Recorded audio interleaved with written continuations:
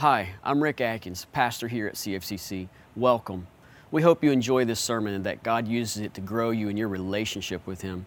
Before we get started, our goal is not to replace your investment in a local church with online content. We were made for community. We want to encourage you to engage in a local church with your gifts. See, when the people of God invest in the community of God, they experience the transformative power of God, and that is our hope and prayer for you. Again, thanks for joining us, and we hope you enjoy the sermon. Good morning. If you are joining us for the first time, either here in person or online, welcome. We are honored to have you with us on such a beautiful day outside. It's really impressive. We're not complaining. We need the rain, but it does make for maybe a little extra challenge to get here. So welcome. We're glad you're here. And again, if you're joining us online, we're in week 3 of our series, The Kingdom Is. And our prayer through this series has been that we would learn more about what it means to be a citizen of God's kingdom. We would learn more about His values and virtues and how they grow within our lives and through our lives. We've said we want to live kingdom down, not culture up. And so a quick recap, again, if you're just joining us, in this series, The Kingdom Is. Week 1 was about grace, as Pastor Mark kicked it off for us a couple weeks ago. Last week, we talked about the kingdom was built on mercy. And today, we're going to jump back into the book of Matthew, chapter 13, and look at the kingdom is obtained through sacrifice. And so if you have a Bible and you want to join me there in Matthew chapter 13, and while you're turning there, just a couple very quick updates and announcements for you.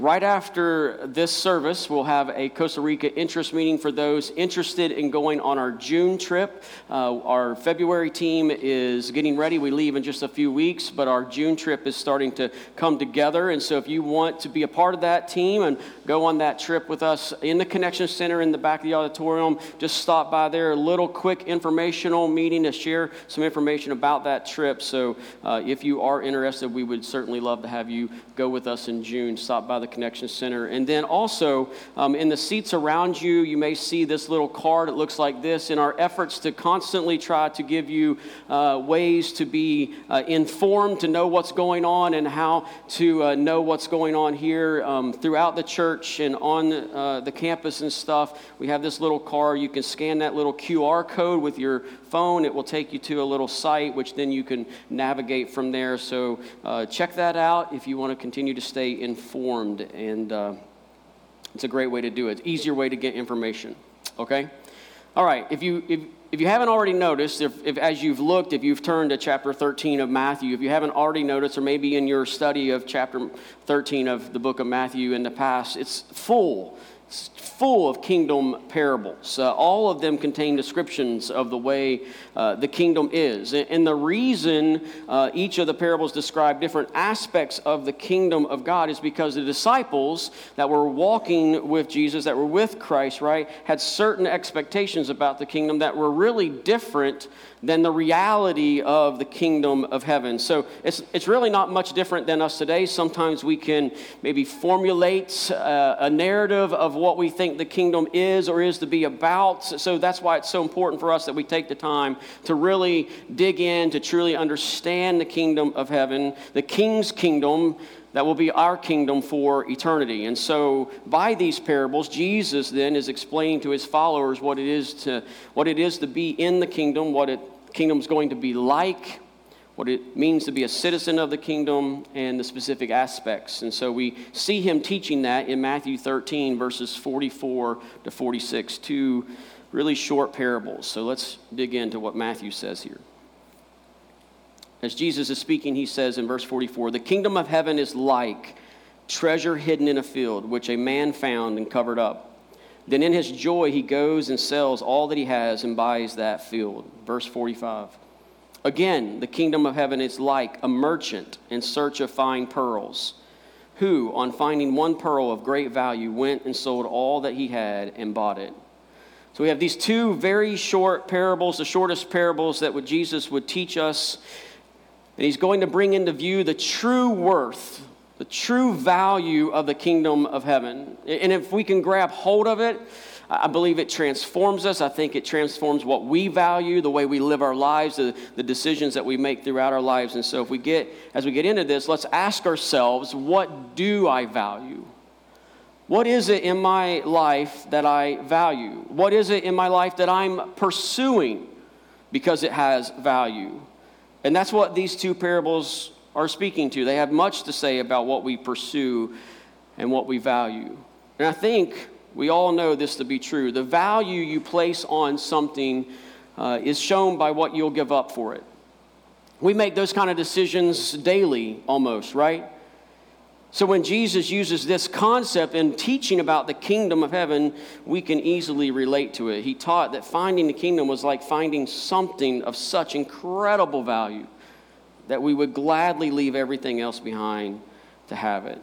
Nothing we could have, nothing we could hold on to comes close to what we can hold in Jesus and his salvation and his eternity. And so I have two principles for us today out of this parable, and there's many principles, but two principles out of this parable. And I know what you're thinking. There's only 3 verses. This is going to be great. We're going to get out of here probably still while the storm is going. I promise we will be here to get through these parables. Here's your first principle. All are welcome. All are welcome. You look at the 2 parables and you see 2 people involved. The first parable, one man is working in a field. The second one, the man is a trader. He's a merchant in pearls. You could say that they are from 2 sides of the spectrum, if you will. One from a lower economy, one from maybe a higher economy, or to put it simply, maybe one poor and maybe one rich. But however, both are beneficiaries of the kingdom, because both find treasure. Another contrast between these two. The first man is simply busy about his task, or maybe even just passing by. Almost by accident, he discovers a treasure hidden in the field, right? He has no metal detector. He's not looking for treasure. He's not like following the map to find the X. He's not doing any of that, right? He's not even thinking about the treasure. He expects no changes in the moment to his circumstances at all. I mean, we could even say, if we want to speculate into the parable, he's maybe even plowing this field for the owner of the field, and his plow hits something, and it doesn't sound like a rock. It sounds like something else. And when he gets out when he goes around the plow and he goes to what he hit, it turns his world upside down in the moment, right? Which is what happens when we encounter Jesus in the kingdom. On the other hand, the second man, the merchant, he knows treasure. This is his life. This is what he does. This is what he does on the daily. And he's been seeking treasure with diligence, with passion, right? This is what he does. His whole life is revolved around it. Pearls are his business. And he's dedicated himself to finding them. And he seems plenty, and I'm sure he's seen plenty of them over the years. He's probably got a collection of them. But suddenly all that comes to an end, right? All the searching for pearls comes to an end when he reaches this pearl of great price, right? His need to search anymore is over. He finds one pearl. One. Because there's only one kingdom. Jesus' kingdom. Not my kingdom, not our kingdom. Jesus' kingdom. One pearl worth it all. Worth more than everything else he has ever possessed. These are the heirs of the kingdom, the man and the merchant, right? They're different. They're diverse. They're unalike. These are the people of God. These are disciples. Some go looking for answers and perhaps search for a very long time. When at last, by God's grace, they find a pearl of great value, the Lord Jesus. And to the salvation of their souls he comes. Others are maybe oblivious to the true poverty of their own lives until that treasure kind of lands in their lap. It's not like they were looking for it, it's unlooked for, right? And God in his grace reaches out and holds them and makes them his own, right? Different paths to the treasure, but the same treasure, Jesus and his salvation. This is the kingdom. I think there's an important lesson here for us about the nature of the kingdom and those who belong in it. We don't all look alike, and that's okay. We don't all have the same story, and that's okay. We haven't all faced the same struggles or trials or had the same mountaintop experiences of celebration and triumph, and that's okay. Not all of our stories sound alike, and it's the way it's supposed to be, because all are welcome. You're invited. And maybe for some reason you've believed that there is something within your life or in your past or through your life that God's not welcoming you in, not calling you in, that you don't feel welcome. But here we see in Jesus' teaching about the kingdom, we see this diversity that all are welcome. There is no unwelcome. We're all invited. No matter the color of our hair or eyes or skin or the letters before or after our names, the location of our life or the proximity to riches or poverty, whether you're a somebody or a nobody from nowhere, these are the ones to be in the kingdom through faith in Jesus. Praise God. None should perish. There are no types. There are no types who, if they trust in Jesus, do not belong in his kingdom. Which means, of course, again, we all have a place here. You have a place here if you believe in Jesus. The kingdom of God has no outsiders. And the kingdom of God has no insiders. There are no outsiders and there are no insiders in the kingdom of God. Now I know in our daily lives, in the way we experience and walk through life here, we go through and experience the outsiders and the insiders ideology, right, and paradigm. But the kingdom of heaven is unlike that. The kingdom of heaven, there are no outsiders, there are no insiders. And when you and I are citizens of that kingdom, that means when the way we look and see others, we don't see them as outsiders and insiders. We see them as loved by God. Christ died for them. Meaning that this should influence our testimony to tell everyone. It should embolden our testimony that that to be separated out, there are no outsiders. All of us can receive the same grace, the grace of Jesus Christ. All are welcome. Notice another thing here about the two men in the parable. The kingdom, which synonymously with the gospel and with Jesus, compels immediate response. Immediate response.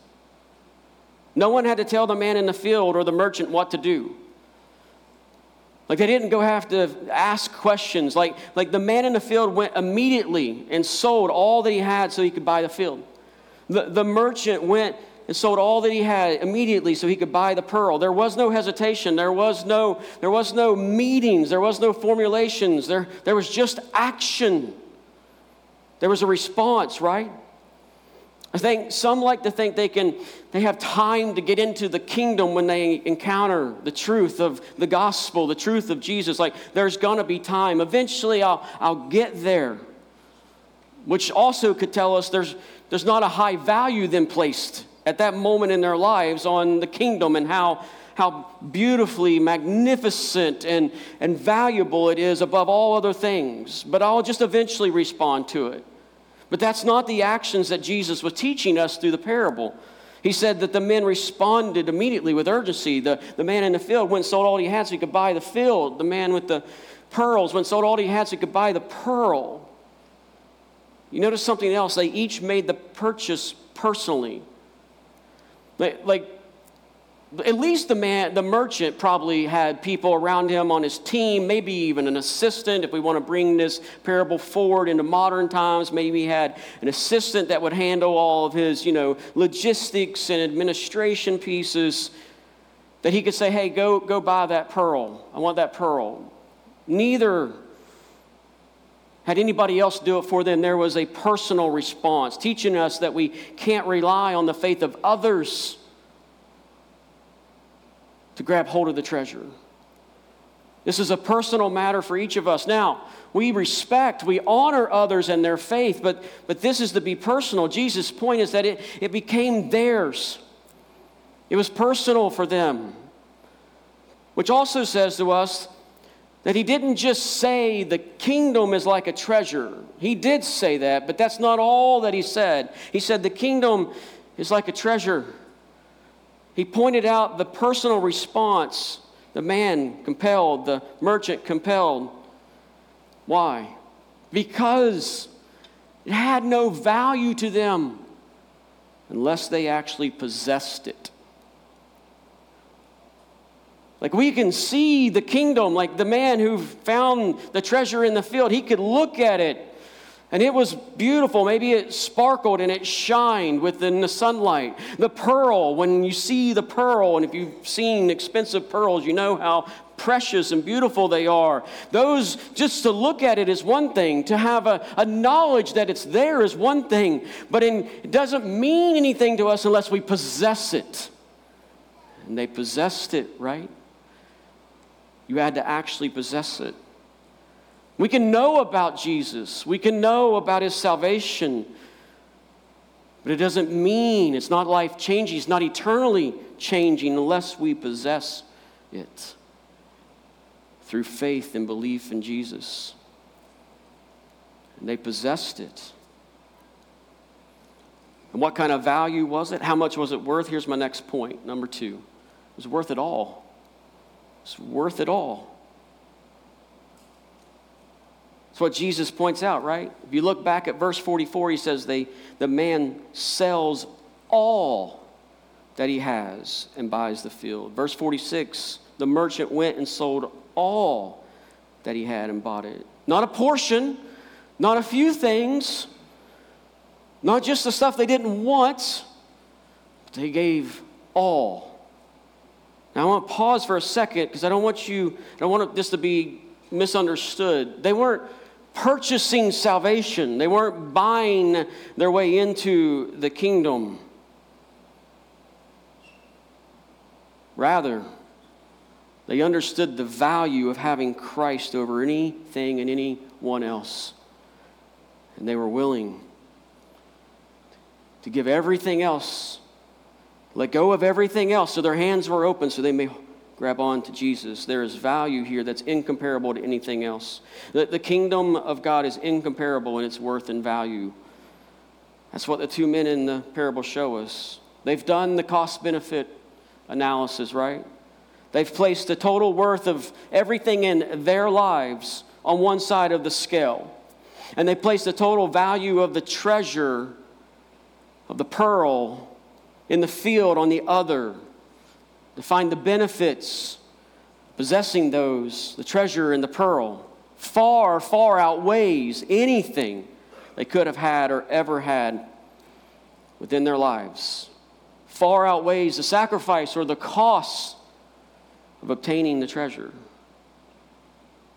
Jesus Christ, listen, Jesus Christ, having him, knowing him, enjoying the forgiveness that only he can provide, having our conscience made clean by his blood, being adopted into his family, made heirs of God and co-heirs with Christ, being changed into his likeness from one degree of glory to another, being guided in all of our confusions, comforted in all of our sorrows, rebuked in all of our wanderings, preserved through all of our dangers, and brought safely home at last. All that makes Jesus Christ infinitely prized and precious over all other things. There is no other. There is no other person or thing that we could possess that could bring and do that in our lives. The psalmist understood this. The Psalm of Asaph, Psalm 73. Look at what he says in verses 25 and 26. He says, Whom have I in heaven but you? And there is nothing on earth that I desire besides you. My flesh and my heart may fail, but God is the strength in my heart and my portion forever. We say around here a lot that heaven is only heaven because Jesus is there. Jesus is our treasure, the pearl, more valuable to us than anything else. He's worth letting all things go to hold on to the one who holds us. The man in the field knew when he found this treasure that it was beyond comparison. Nothing could rival it.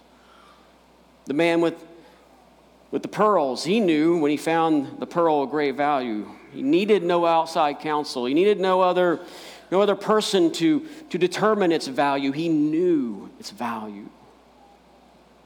One writer said this about these parables. He said, "In this sin-stained, fallen, trial-ridden world is a treasure of such worth that it makes destitute sinners, poor, wretched creatures like us, the richest of all people for all eternity. In this kingdom there's forgiveness and joy and love and peace and grace and glory, and there is Christ, because those things are in him and from him." So my question is, do our lives reflect that the greatest of riches is found in Christ's kingdom? Like his value never depreciates. Like it's never going to be written off the books. We will spend eternity. We will spend eternity discovering the true dimensions of his infinite worth to the unending satisfaction of our hearts. Is there anything else that you can think of, that you've encountered, that you possess that can do that? And I would say the answer is no. Here's another question. Do others see us value Jesus ultimately?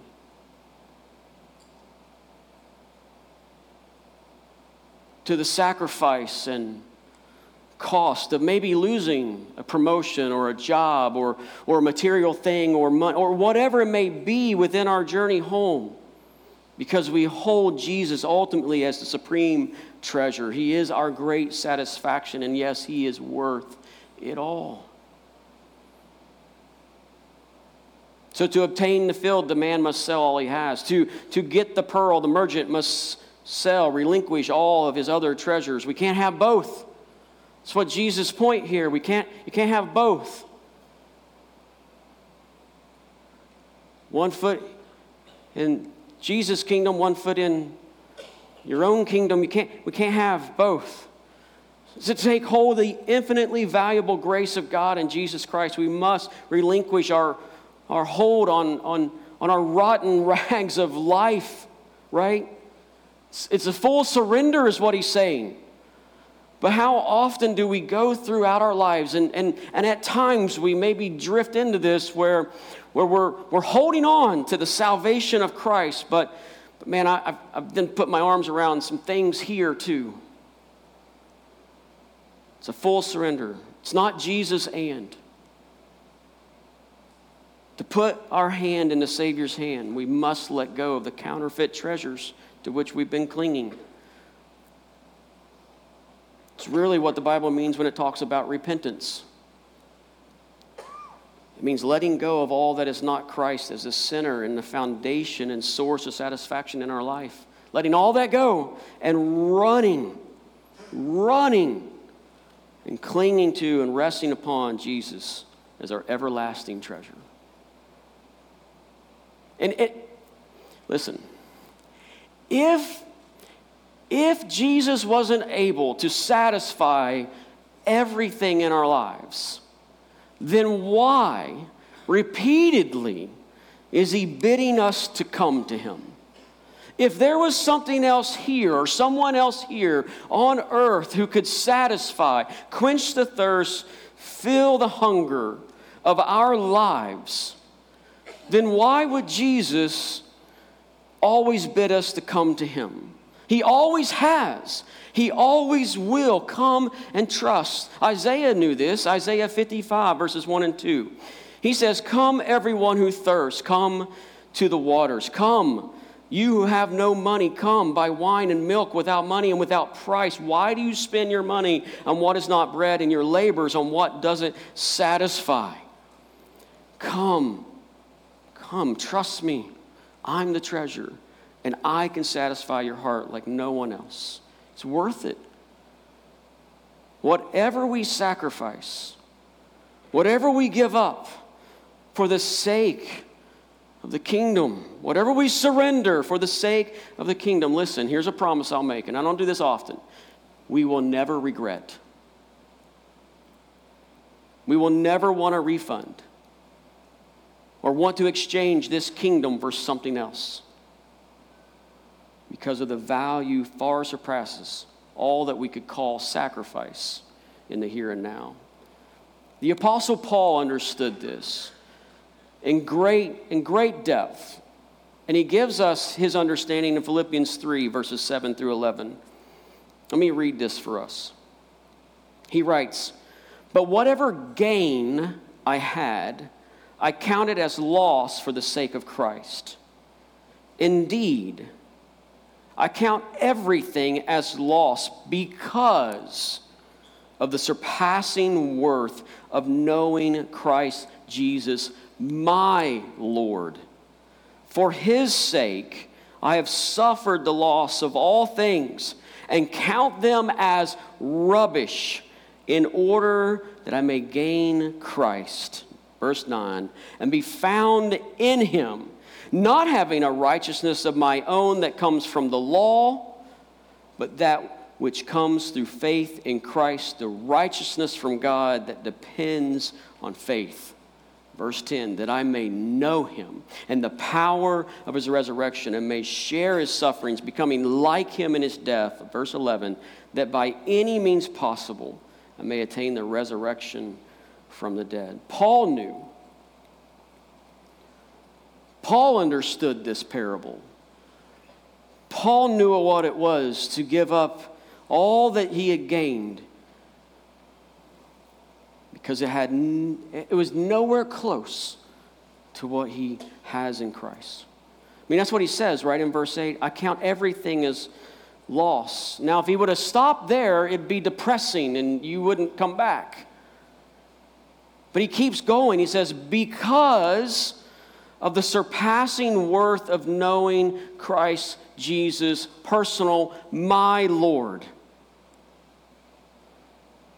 He says, "for his sake, I've suffered that loss." I've sacrificed, right? And I count it as rubbish. Now, Paul, he was someone of standing.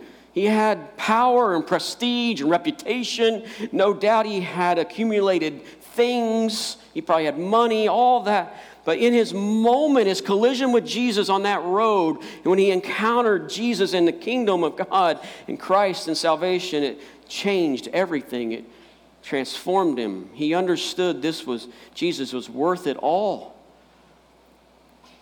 Paul's also a great example that everyone is welcome, because before that moment, Paul was probably one of the greatest enemies of the time to Christianity, as a persecutor of Christians, even to the point of death. The kingdom invites everyone in, and it's worth it. Let me finish with a story I read several years ago about a little girl named Jenny. You may have heard this before, and if you have, please indulge me for just a moment. Jenny was a bright 5-year-old. One day, as she and her mom were at the grocery store in the checkout line, there was a toy pearl necklace hanging there, and she asked her mom if she could buy it. And her mom said, "Jenny, that necklace is $2.50. That's a lot of money." And Jenny said, "But Mom, I want that necklace." And her mom said, "Well, here's the deal. I'll buy the necklace for you, but we're going to put a list of chores together when we get home that you'll do, and you'll have to kind of work to pay for the necklace." And Jenny said, Mommy, that's wonderful. That's so wonderful." So Mom bought the necklace. Jenny went home and began her chores, and after a few weeks of doing them, she had finally paid off her necklace, and Jenny loved this pearl necklace of hers. She would wear it everywhere. When she would go with Mom on errands, she would wear it. She'd wear it around the house. She'd wear it playing. She'd wear it to bed. She just wouldn't wear it in the shower because Mom told her it'd make her neck turn green. But she loved her pearl necklace. She also had a loving daddy as well. He would read her a bedtime story every night. And one night, when he had finished the story, he said to her, "Jenny, do you love me?" And Jenny said, "Yes, Daddy, you know that I love you." And he said, "Can I have your pearl necklace?" And she said, oh no, Daddy, not my pearls. You can have Rosie, my favorite doll. My favorite doll. Remember her? You gave her to me on my last birthday, and you can even have the tea set that comes with her so that you can have tea, but not my pearls. Is that okay, Daddy? And he said, "That's okay, sweetie." And he gave her a kiss goodnight and walked out. A week later, he was reading her a bedtime story again. And after he got done, he said, "Jenny, do you love me?" And she said, "Yes, Daddy, you know that I love you." And he said, "Then will you give me your pearls?" And she said, "Oh, Daddy, not my pearls, but you can have Ribbons, my toy horse." Do you remember her? She was my favorite. Her hair is so soft. You can play with it. You can braid it. You can have Ribbons if you want her, Daddy. And he said, "No, that's okay." And he gave her a kiss goodnight and he left the room. Several days later, when Jenny's father came in to read her a story and tuck her in, she was sitting on the end of the bed. Her lips were quivering. Hands were trembling. She held out her hand and she said, "Here, Dad." And when she opened her hand, her beloved pearl necklace was inside. And she let it slip into her father's hand. And with one hand, her daddy held on to that plastic beaded necklace, and he slipped his other hand into his pocket and he pulled out a blue velvet box. He handed it to her, and inside the box were real, genuine pearl necklace. He'd had it the whole time. He was just waiting for Jenny to give up her small trifles for the real treasure. Isn't that so true of us? C.S. Lewis famously said, the author, the pastor, you're not familiar with C.S. Lewis, Chronicles of Narnia is one of his works. It's a famous quote. He says this, "It would seem that our Lord finds our desires not too strong, but too weak. We are half-hearted creatures fooling about with drink and sex and ambition when infinite joy is offered us. Like an ignorant child who wants to go on making mud pies in a slum because he cannot imagine what is meant by the offer of a holiday at sea, we are far too easily pleased."